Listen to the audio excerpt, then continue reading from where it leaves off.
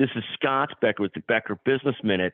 Yesterday, a big day in the wrong direction for Tesla and for Salesforce. Tesla dropped nearly 6.5% on concerns about production in China, whether they'll be able to continue production. Of course, they immediately reported that they'll be fine on production, but usually when a company has denied rumors, it's always a bad sign. Second, Salesforce dropped more than 7%, almost 7.5% yesterday, 7.35% yesterday.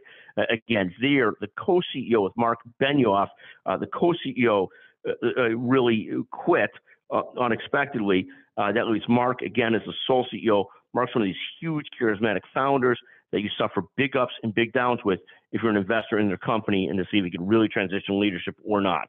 In any event, Salesforce down 7.35%, Tesla down 6.4%. We'll see if those rebound today. Thank you for listening to the Becker Business Minute. Thank you to Jeremy Core of Executive Podcast Solutions.